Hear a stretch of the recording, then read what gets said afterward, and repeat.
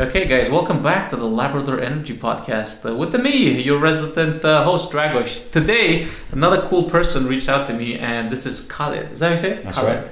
Yeah, so as you guys know, I don't really know much about Khalid. We just had like a small chat, and we're going to find out what's cooking with Khalid, yeah? Find out everything. Yeah, so Khalid, tell us a bit more about yourself.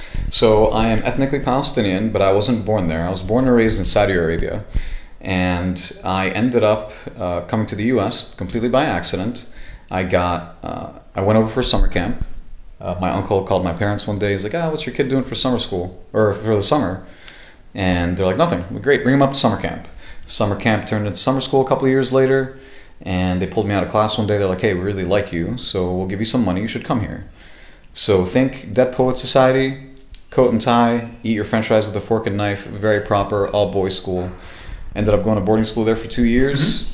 And then I went to college, studied computer science and mathematics, and then worked in Pittsburgh, then went to DC, and then on a trip in Amsterdam, I was sitting in a bar called Waterhole. And I got my ass handed to me in a game of pool on the smallest pool table ever. And I sat down and I got talking to some musicians sitting next to me, and we were watching some live music. And this is a really dark bar, low ceiling, everyone's got a blank look on their face. But there's one guy in the bar walking around with a smile on his face, and he's shaking everybody's hand. He looks out of place. Think Amish style blonde helmet haircut, Hawaiian t-shirt, bright yellow, and khaki shorts. At some point, this guy gets up on stage, and I'm thinking to myself, what's this guy doing? Like, why isn't anyone kicking him off stage?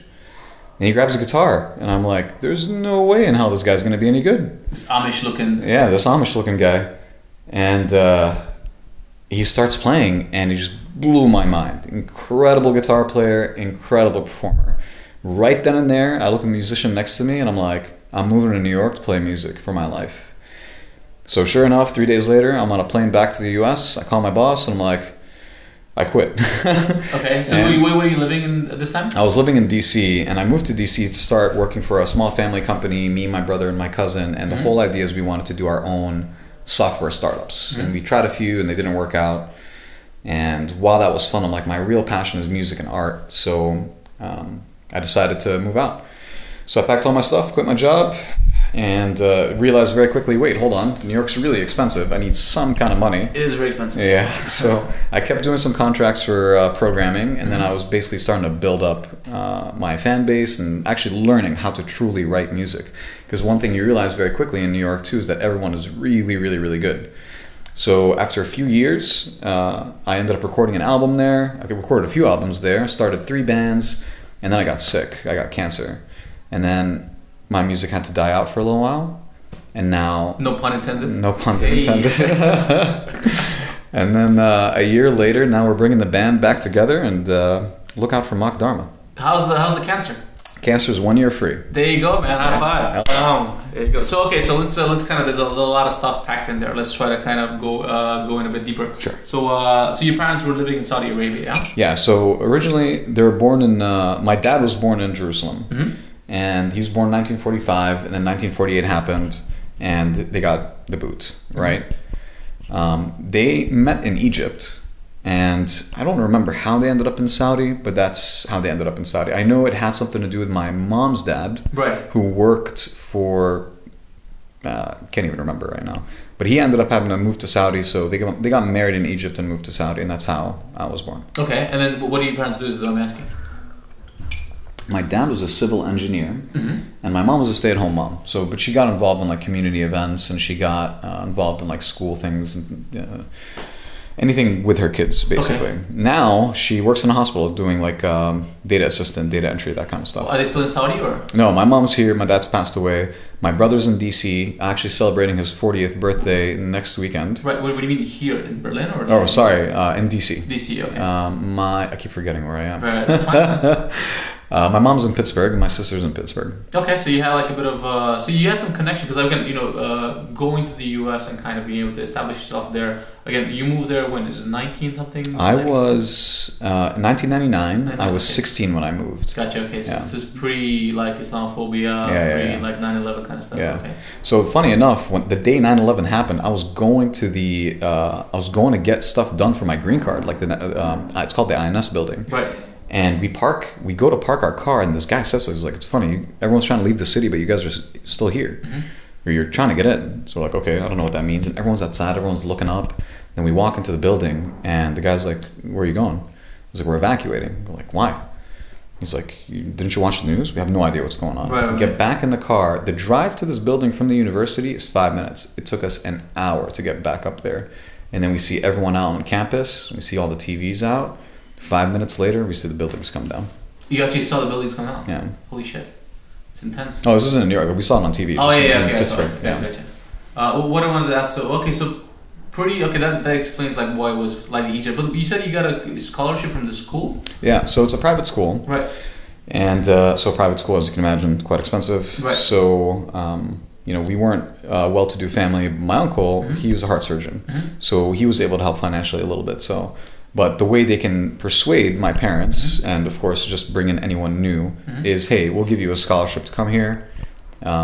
I don't know. So this was like a merit scholarship, or is it like how did you get the academic scholarship. Okay, so you were pretty good at like what you were doing there. I was an okay kid. I paid it. Okay. As much as I'm ADHD, I somehow managed. Okay, that makes sense. Because I'm just trying to figure out exactly how these things work. Because it's one of those one in a lifetime kind of opportunity. Sure. Right? Yeah. It's not every day that you get offered. All these kind of like things that come together. And of course, that's one.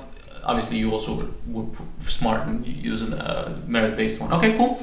So you lived in the U.S. for a bit of time. Yeah, how was that? Did you speak English fluently at the time, or? Yeah, my best friends growing up, their mom was American. So I met these guys when I was 3 years old. They're like their family basically to us, and I just picked up English very quickly. When you're a baby, you pretty much pick up anything. You're a sponge. That plus we're listening to a lot of American music through them as well. Right. So that's kind of how I picked it up. I'm really good with sound. So even like when people tell me their names in different languages, I can usually say it pretty well. So I picked up English really quick. Never really had an issue with it. The only time I get an accent is if I've been drinking. Right, okay. Or I'm talking like another Arab, for example. Gotcha. Yeah. So you speak what? Arabic, English? Speak Arabic, English. I studied French for 5 years, and now it's all gone. Right. I studied for 8 years, also all gone. Oh wow. Yeah, no one to practice with. What are you gonna do? What are you gonna do, right? Yeah. The only French stuff that I do is French kissing. Yeah. hey, comedy, am I right? So you live in New York now, yeah? I live in New York. I live in.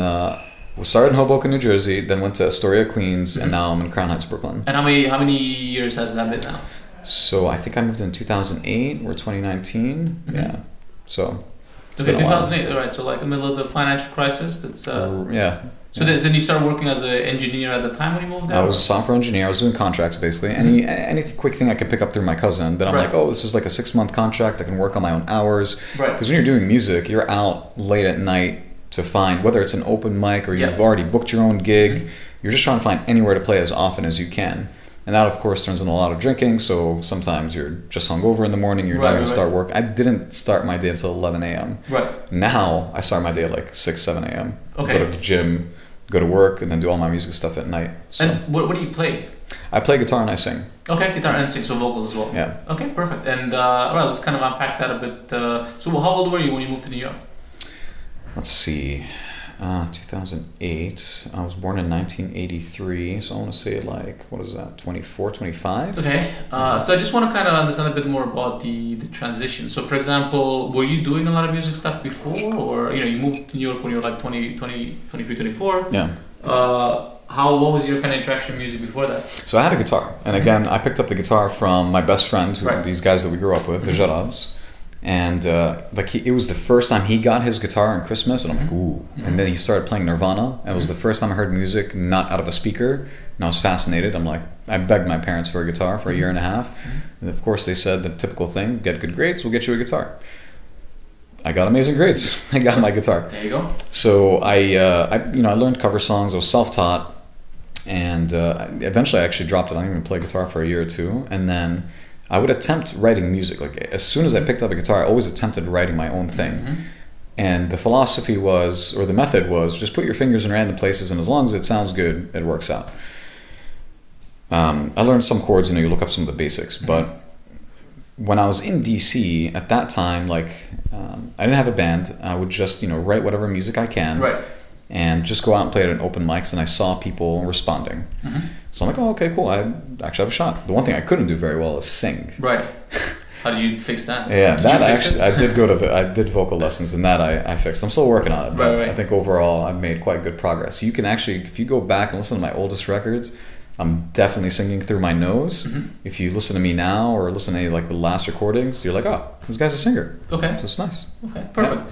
So then that was like your internal compass pointing into that direction? Yeah. Or? Okay. Yeah, I always knew music was. I remember sitting with my dad's little, like, I'm talking about the size of like 2 coffee mugs, Mm-hmm.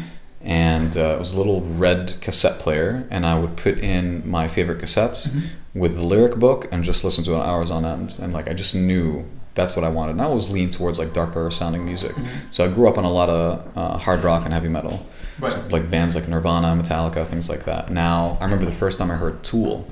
The second I put on Lateralis and that machine sound starts, I knew I was in for a ride. And like the second the music started, my life changed forever. Okay. So let's kind of explore also the second part. So you were also a software engineer, right? Yeah. How did that kind of come into play? So you went to study you studied computer science? I studied computer science and math, and that fascination started from a movie called Hackers. Okay. I don't remember what year this came out, but Angelina Jolie was one of the actresses in it. Basically, It's a story about hackers. Mm-hmm. And I'm like, ooh, this is cool and dangerous. It sounds fun. Mm-hmm. So, computers were just starting up at that time. You were able to get a desktop at your house, and all we really did was play solitaire on it. But I was like, oh, I can try to do some Visual Basic or whatever. And then from everything, the research that I did when my parents asked me, what do you want to do? I'm like, Dad, this sounds like fun. Right. I think this is something I can do. Like, I have to go to school, so I guess I'll do this.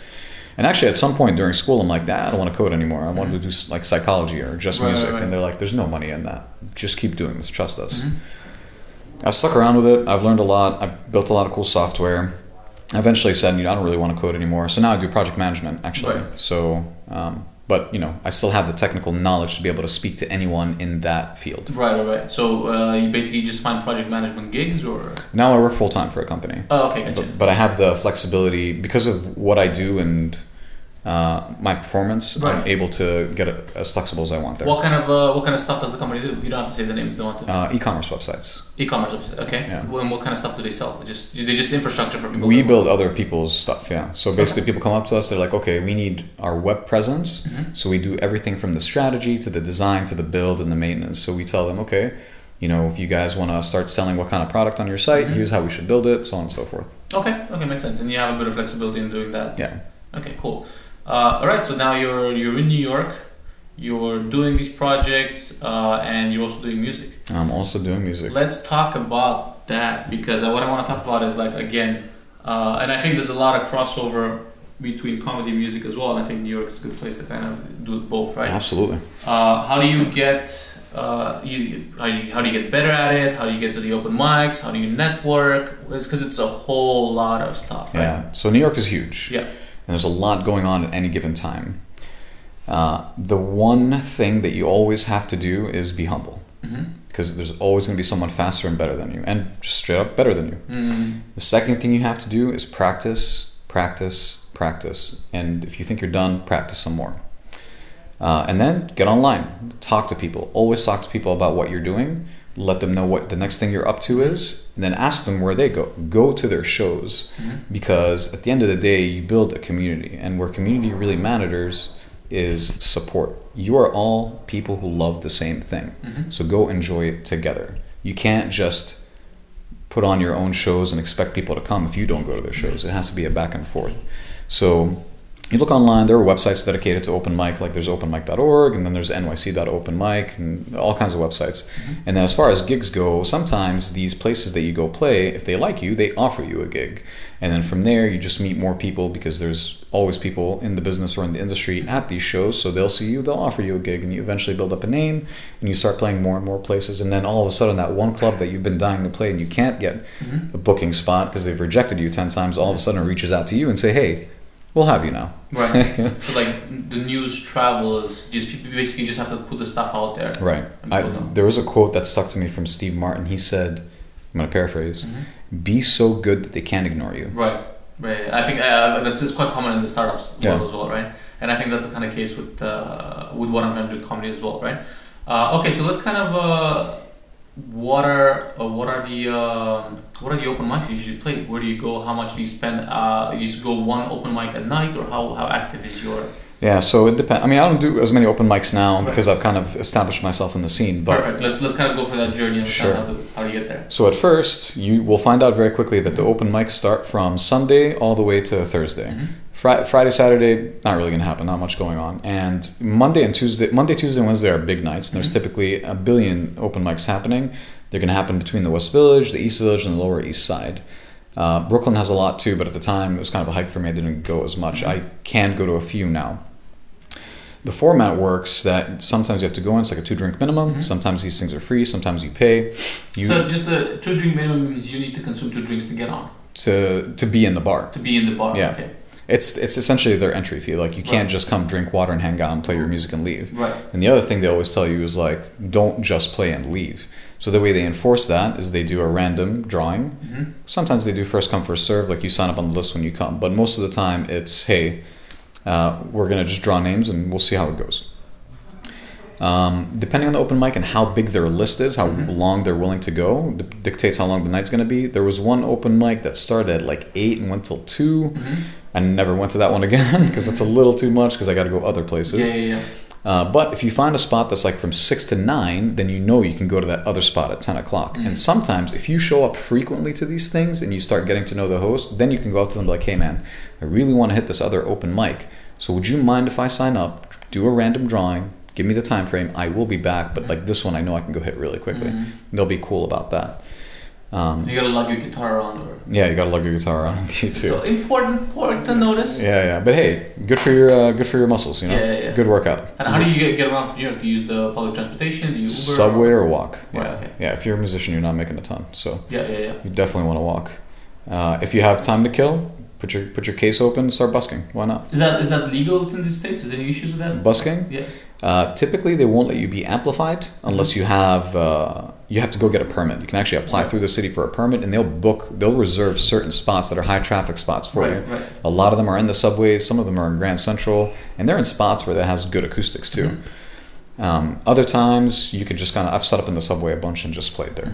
The only time they ever gave me a hard time is when I brought an amplifier with me. Right. Okay. And because again, one of the things that I want to highlight to whoever's listening is this is a lot of work. Oh yeah. You know, this is like carrying your. That's why I mentioned like you have to carry your guitar walking from place to place. Yeah. Because again, the reason is like, why are you going through all this work? Right. Why are you going for all this hard times, right? Yeah. Don't expect. You have to struggle for your art. Don't play with the. Don't expect anything. You give. You're supposed to give and expect nothing. And I was just reminded of this because I before Berlin I was in Portugal. And I was in Porto and I saw this musician who's busking. He was incredible, man. And I started thinking about like what he's doing, super technical, and I saw how into it he is. When you're practicing this stuff and you finally get it and you're able to do it on command, like the place in your mind that you go to it's like a flow state. You don't think about anything else, you know. And then all of a sudden, this guy finishes his music. He looks up and you see this big smile on his face because he knows he just did a good job. But then out in the world, there's no one else. No one else is watching. Sorry, get a little emotional on this one. No, that's fine. But like, you put in a lot of hard work, and not everyone's going to appreciate it. Right. So remember that you can do it for yourself. And no one's there for you. Nobody owes you anything. You just do what you do out of love. And when you're carrying around your guitar, you're carrying around your promo material, your CDs, your signs, remember that you're doing this to show the world what you can do and why you do it. Okay, and so basically you said you've kind of, obviously you've done this for a couple of years. You put in your dues, like just running around every night, doing all that kind of stuff. Where did stuff started picking up? Oh man, I think the turning point was when I actually got a live band. Right. So what How many years in New York was this? I think this was like 2 or 3 years in. Okay. And I recorded one album, and I got a recommendation to go master it at a certain studio. And from that studio, I met some people who are now like still my friends, actually, lifelong friends. And I ended up recording my next album there, and met the bass player of my band, Gil, in that studio because he was working there. And so he heard what I was doing. He's like, oh, this is pretty interesting. This is cool. Let's do something together. And he introduced me to his drummer, Dre. and they've been friends from childhood. They're from Queens, and we're like, all right, cool. We have a vibe going. Let's try something. So at first they were just playing the music that I recorded, and we just gave it our own little twist. We went on tour in the U.S. That was very cool. How many cities did you guys do, or what was on tour mean? So we booked 15 shows or so over 13 days or 30 days, somewhere along there. Right. And sometimes it's like a show back to back, and we did from New York down to Virginia over to Kentucky, Nashville. We did New Hampshire, Rhode Island, things like that. No, not New Hampshire, Rhode Island and Connecticut. Went through Ohio, back through Pennsylvania, DC. We did a nice run. I want to say it was like maybe even 18 shows. And there was 4 of us. We got a van, and our 4th was Pony. I can't go without saying his name. And then we did that. It went really well. We broke even, which is super rare. Super rare. And we played our best show, we played to 1 person. Right. Perfect. Our worst show, we played to like everyone. How did you guys set up the show? Did you guys set up by yourselves? Did you have anybody? Yeah, actually, so I booked the tour myself because it's, again, these guys were coming to support me. Yeah. And it was our gateway to actually do our own thing. Right. So I took on the full responsibility of doing it. And the way it worked was, okay, I'm going to plan my route. And for each one of these cities, I'm going to look up the venue, and I'm going to find the bands that frequent it, and I'm going to reach out to them and see if they want to partner on a show. And basically the gig would be like, hey, we'll exchange a show with you guys in New York if you guys give us the show. Right. But also make sure that the venue you're booking likes, like, they play that kind of music. So you can't go to a blues venue and they're going to play hard rock. Right. So that went on for like 30, 40 days. And so you just kind of Googled... I just Googled venues. I went to Bandcamp. I found bands and just reached out, wrote a million emails. For every like 10 emails I wrote, even 20, I got 1 answer. Perfect. So you just do this over and over and over again. And eventually you start seeing your route. And it sucks when like you can't get the dates and the venues and the bands you want because you don't want to backtrack. You want to stay on a thing. Exactly what I'm doing at the moment. Yeah, right. I just confirmed like Norway and Stockholm for some shows. But then like Helsinki is like 2 weeks apart. And I'm like, fuck, what do I do for... Do I fly back to Berlin for the 2 weeks? Do I just hang around there in a hostel? So how is it with music? At least you can, now there's a big thing where you can book private house concerts. Right. Can't imagine with comedy you can do that. That'd be awesome if you could. No, you gotta do, basically, I found my kind of secret has been Irish bars. Oh, nice. Irish bars. They Good call. usually have like a PA, they have a microphone, they have like relatively large, they can sit up to like 50 to 70 people in the room. Nice. And there's like so many of them everywhere, right? And they end up being a bit of a expat hotspot as well. And then obviously expats speak English, speak the local language, and it helps kind of. And the other place where I'm doing now, for example, I just confirmed with Oslo, I'm doing it at the Hard Rock Cafe there. Oh, nice! That's huge. Yeah. So that's also pretty good in terms of. And again, how you get exposure. Why? Because even with these places, like, what the fuck should they care about you? You're like some random Romanian comedian. What the fuck? Yeah. So anyway, what I ended up doing is like what I was doing shows here. Every time somebody would come up to me after a show, be like, "Hey man, I really like your comedy. But like, if you really mean that, could you give me a review on my Facebook? Because it really helps me a lot." Yeah. And then I managed to get like some good amount of reviews. And then afterwards, I'd ask people for reviews at the end of the shows where I would do them. Then I'd go review my show on Facebook. And now I have like about 240 reviews. Nice. So then people are like, "Oh, okay, this guy's legit, right? Yeah. You're not just a random, pleb." Right. Because that's the thing is like, why should people care, right? Right. You have to find some kind of way to give yourself that what's the word? Clout. Yeah. Yeah. So then a lot of times people care because other people have kind of given them a sign of approval. So I know I did a couple of did some reading before, and I read a couple of books on psychology and stuff. And I was like, okay, I need to get social proof somehow. So that's why I really doubled down on asking for reviews, and that really helped. And then actually, when people, and then I run my own ads for Facebook on Facebook for my show, and then people see that other people liked it, and they're like, oh, okay, let's see what happens. Yeah. So that was the thing. But there's not a lot of agents in Europe trying to book Romanian comedians doing comedy in English. Right. Right. It's not quite the money making business. Right. You're not pigeonholed in anything here. Yeah, exactly. So anyways, there's no other option but to do it yourself, right? Right. So that's why I'm asking like all these questions about carrying the guitar, because all these things, they're your reality, Right. Even with busking, we can just set up anywhere and technically start playing. In comedy, it's kind of, if you just stop and start talking. This is what I wanted to ask. Like, a lot of times, are you just like the background music in a bar when you start, or? It depends on the gig. So there are times where I'm just purely background music and I already know what I'm going to play. I design my set list to be the same way. Other times, it's a night booked for me. People are coming to listen. Of course, there's always going to be a night that you book where people are just not going to listen because they're there to drink and they don't really care about you. So the one way I figured out to get good at that is busking, because it's different when people pay money to come see you when you told them where you're going to play versus you try to make a person walking down the street stop to listen to you. Not just that. If they give you money or buy your CD, even better, right? Even better, yeah. So it's the ultimate validation, right? Yeah, I learned that in Ireland. I played at an Irish bar in Hoboken, this place called Northern Soul. Right. Great bar. They shut down and they opened up a new spot now. But anyway, the owner was Irish, and he's like, you should go busk in Ireland. And I'm like, I think I will. So I went to Dublin and Galway, and Galway's beautiful.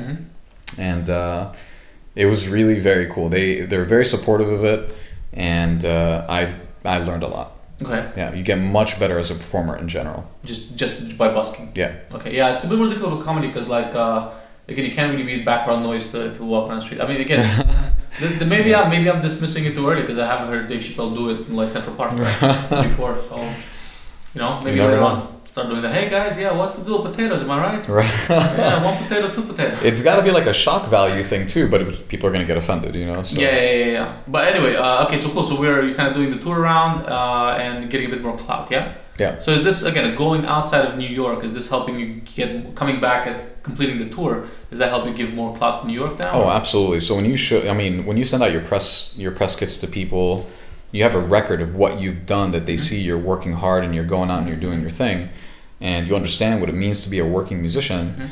Then they say, okay, these people are serious. We'll give them a shot. They're going to work to get people in the door. So when you say press kit, let's talk a bit about that. What's a press kit? So a press kit is essentially a very quick packet that you give to someone that they can learn everything there is to know about you in like a glance, essentially. So it'll consist of a one-pager, maybe some picture or two, like a press photo, some quick facts about you. So, for example, if you sold 20,000 CDs, you should probably say that. Right. So like a CV of sorts. Exactly. It's just like a resume. Right.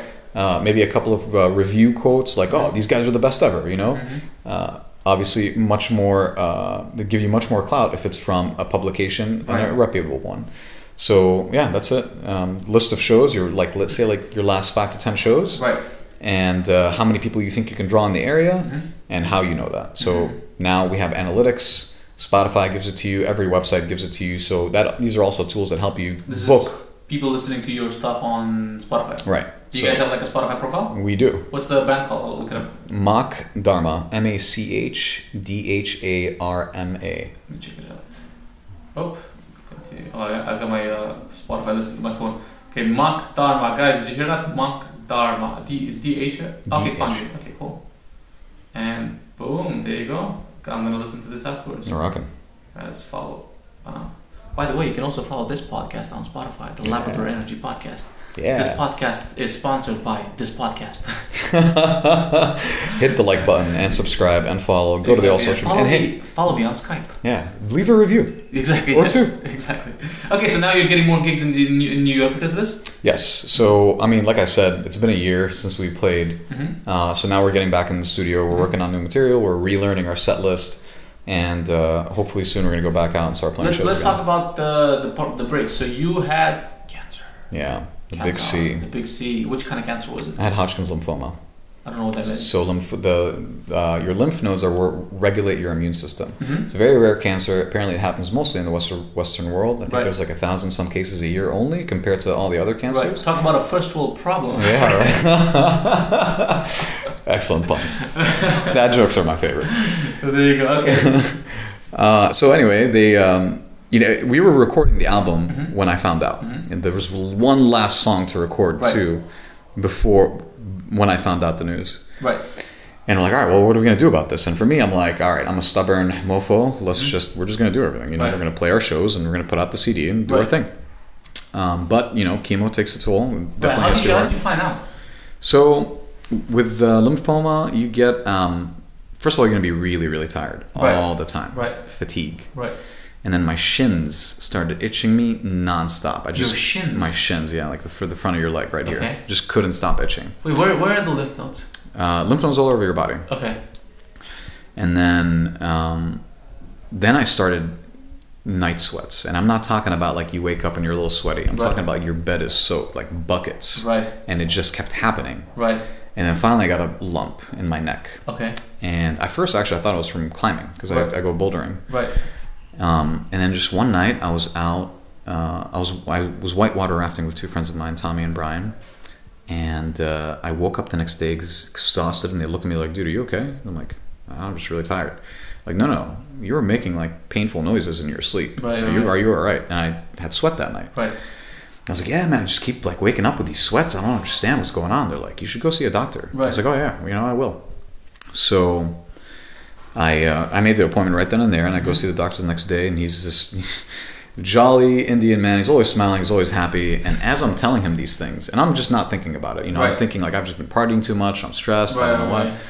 And then I just see his face turn from that jolly smile very slowly into this frown. He's like, no, this is serious. I was like, what the hell are you talking about? He says Hodgkin's. That's all he says. Right. And I don't know what that is. I'm like, okay, all right, we'll see what happens. Then we go into his office, and as he's doing whatever he's doing, I look up Hodgkin's, and I'm like, oh, what the fuck? And it just didn't hit me. Right. But I'm thankful for all of it. I did the treatments and all that. I'm thankful because it teaches you very quickly that you should appreciate what you have, don't dread what you don't have, and just build joy into your life. But so how old are you now? I'm going to be 36 next month. Congratulations. Thank you. And you found out this, 2 years ago? Or? I was diagnosed in 2017. Right? Yeah. So I did 6 months of chemo in 2017. Then I relapsed, and then I did two other chemo treatments. And then we did a autologous stem cell transplant, which means that they just pull a stem. They take your blood, they separate it, they save your stem cells, and then they give you such high dose chemo that it kills everything in your body. And then they have to rescue you with your own stem cells. And stem cells are basically they're cells that haven't formed into white or red blood cells. Right. Yeah. So the first time around, I worked every day. I didn't take a day off. Right. I even would be working while I'm getting chemo. I played 2 shows with this was under your insurance because I know the US. Yeah. So luckily I had my job, and that was all taken care of. Right. Well, not all of it taken care of, but it helped. Yeah. And then I relapsed, and then this one they're like, okay, you can't work all the way through it. We're going to do 2 full weekends of chemo, and then for the next one you have to come into the hospital. Here's one quick side note to that. It was actually supposed to be 3 full weekends of chemo, but what happened was I took a trip to Costa Rica, went whitewater rafting again, and our raft tipped over, and while I was trying to keep myself on the raft, I've never fallen out, I thought I pulled a muscle. Right. And I was in a pain, but I'm like, I can walk and do my thing. Right. When I go back and they scan me, they're getting me ready to go in, they're like, you're back up to stage 4 now. It's either because they see a spot in the bone. So stage 4 means that it's in your bones now, and that's bad news. Right. They're like, we see this spot right here. It's either that or you fractured your rib. I'm like, I fractured my rib in Costa Rica. Right. Okay. Wow, that would have been scary as shit, right? But they essentially fast-tracked me into this other treatment, and they made it, it was a lot faster, a lot more aggressive. And then I ended up 3 weeks in the hospital, and then 3 months recovery at home. And man, I'm thankful that the World Cup was on because I watched every game, and that kept me busy. Damn, man, it must have been pretty scary, right? Yeah, it was. It's definitely scary, and if you think about it, I've always thought, okay, life is tragic, but I lived a good life. I was fortunate to have a lot of opportunity. I got to go to a good school.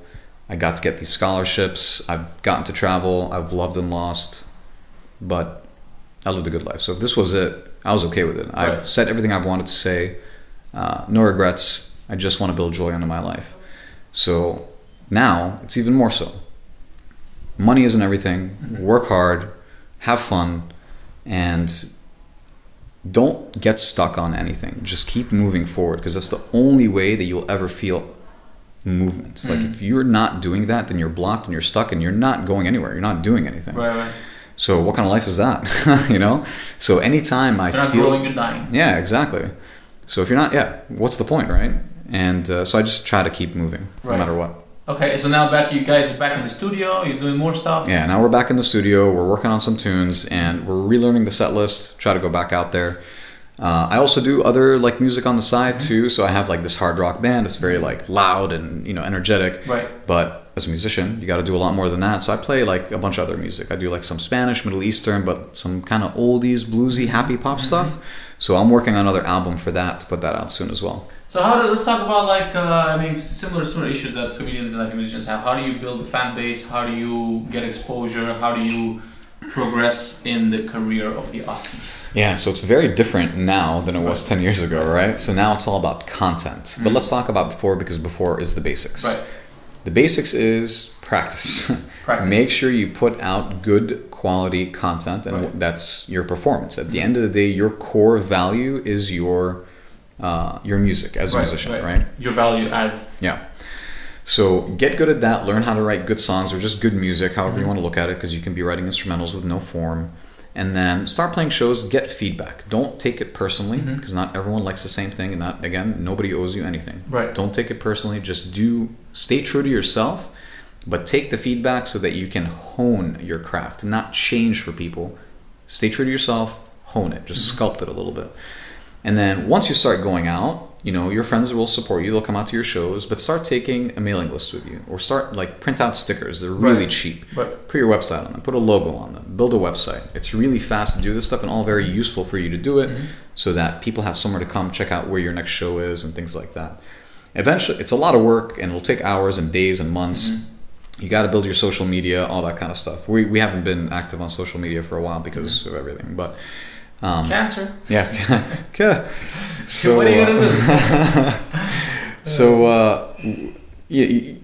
When you go out and play, what I did was, as soon as I got done playing, I would pack up my guitar, I would grab my CDs, I'd grab my stickers, and I'd grab my mailing list, and I would go say hi to everyone, especially the people who I saw out in the crowd who were really paying attention and enjoying it. I'd go up to them and introduce myself, I'd give them a sticker for free. And I actually made tattoos that looked like this, because this was my first band's logo. Right. They were a little smaller, so it was a fun thing to give them, because my music was a little serious. So it was a fun thing to give them. I started tattooing people. It was nice. Oh, is it like the kind of just print stick on tattoo? Yeah. So we did that, and then I would say, hey, would you like to come see me again? I have a mailing list. I can keep you up to date on the next show. And then they would give me their email, and then I'll tell them, I have CDs. You can. Sometimes I would sell them for $5. Sometimes I give it out for free and say, pay me what you want. And in New York, a lot of times no one's paying you, so you're playing for tips. Right. So you hope for the best there. Yes. Have good banter. So the better banter you have, the nicer, more tips you get. Yeah, you got to make people laugh.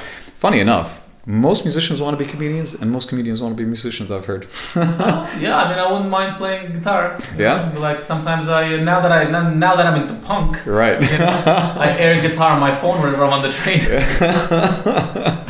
Pretty good at it. Yeah. I like doing drums personally. They have world championships for these things. Yeah, I've seen them. It's incredible. Yeah. You can do anything nowadays, right? Yeah. I saw a campaign the other day. They're trying a lot of Eastern Europeans. They're trying to get.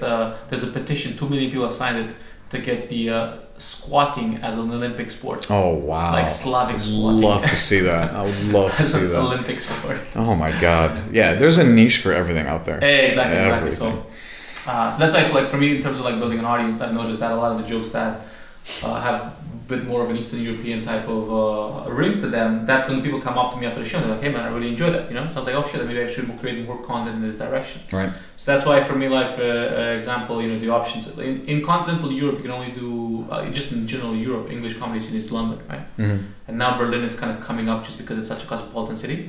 But for me, the idea was there's these people that are coming up and say they like that. They're not from the UK. They're from Slovakia, Slovenia, Serbia, Bosnia. Yeah. And I'm gonna do some stuff for these guys. Right. So then I went into the show in Belgrade, one in Macedonia, and then people came out and they were like, it's Romania and Serbia, not that different. We are also sad. Yeah. It's good to know.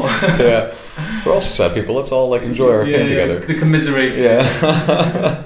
So that's an important thing though, right? It's when you go out there, you're essentially testing material. Yeah. Right? And through testing, you see people's reaction, and that's how you hone your stuff. So that's another important thing with music. But also when you start getting into the social media game, how you start testing your stuff, right? Yeah. You do it in little batches and you see what works, and if that works, you can push that one piece of content out a little more, or start building more I'm starting to do I have a bit of a following on Instagram. I've started to do Instagram polls. Oh, nice. Yeah. Yeah. Yes, no, and people actually quite engage with it. Yeah. People are not shy about giving feedback, especially when it's anonymous. So it's pretty good. But the best kind of connection, the people that kind of recurringly watch my stories on Instagram or like comment, are the ones that have come to the show. Right. Where I've done the shows in different regions, and they're like, they have like a stronger connection, and they have, let's say, to some degree more invested in your success. Right, and those are the people who you should also be invested with them for two reasons. If you can get 1,000 loyal fans over, Kevin Kelly, 1,000 loyal true fans. Right, exactly. Yeah. So I mean, not that I'm saying I have even 1,000. Yeah. But when you see it, even with a smaller group, because they care about you, but also they care about the same thing you care about. Yeah. You guys have love for the same thing, so these people can be your friends, Yeah. So I think that's an important thing to focus on. So that's why I'm trying to kind of build in that direction, and targeting all these areas that are not serviced, right? Right. By the comedy. So we'll see how it goes. And so how long are you going to be in Berlin for now? I am leaving tomorrow at 9 a.m. It's going to be really good to catch you in the last day. Huh? Yeah, right. Yeah, we had a miss, guys. We missed the original appointment, but yeah, I came here Thursday midnight, and actually got to do some sightseeing today. So this was just what, touristic visit? Or? Yeah, touristic visit. Cool. And then you're back to you came from Porto or? Yeah, so I did Portugal. So this trip was Spain to see a good friend of mine, and then Portugal. Did Porto, Douro Valley, Lisbon, Sintra. And then I came down here just for Berlin. Right.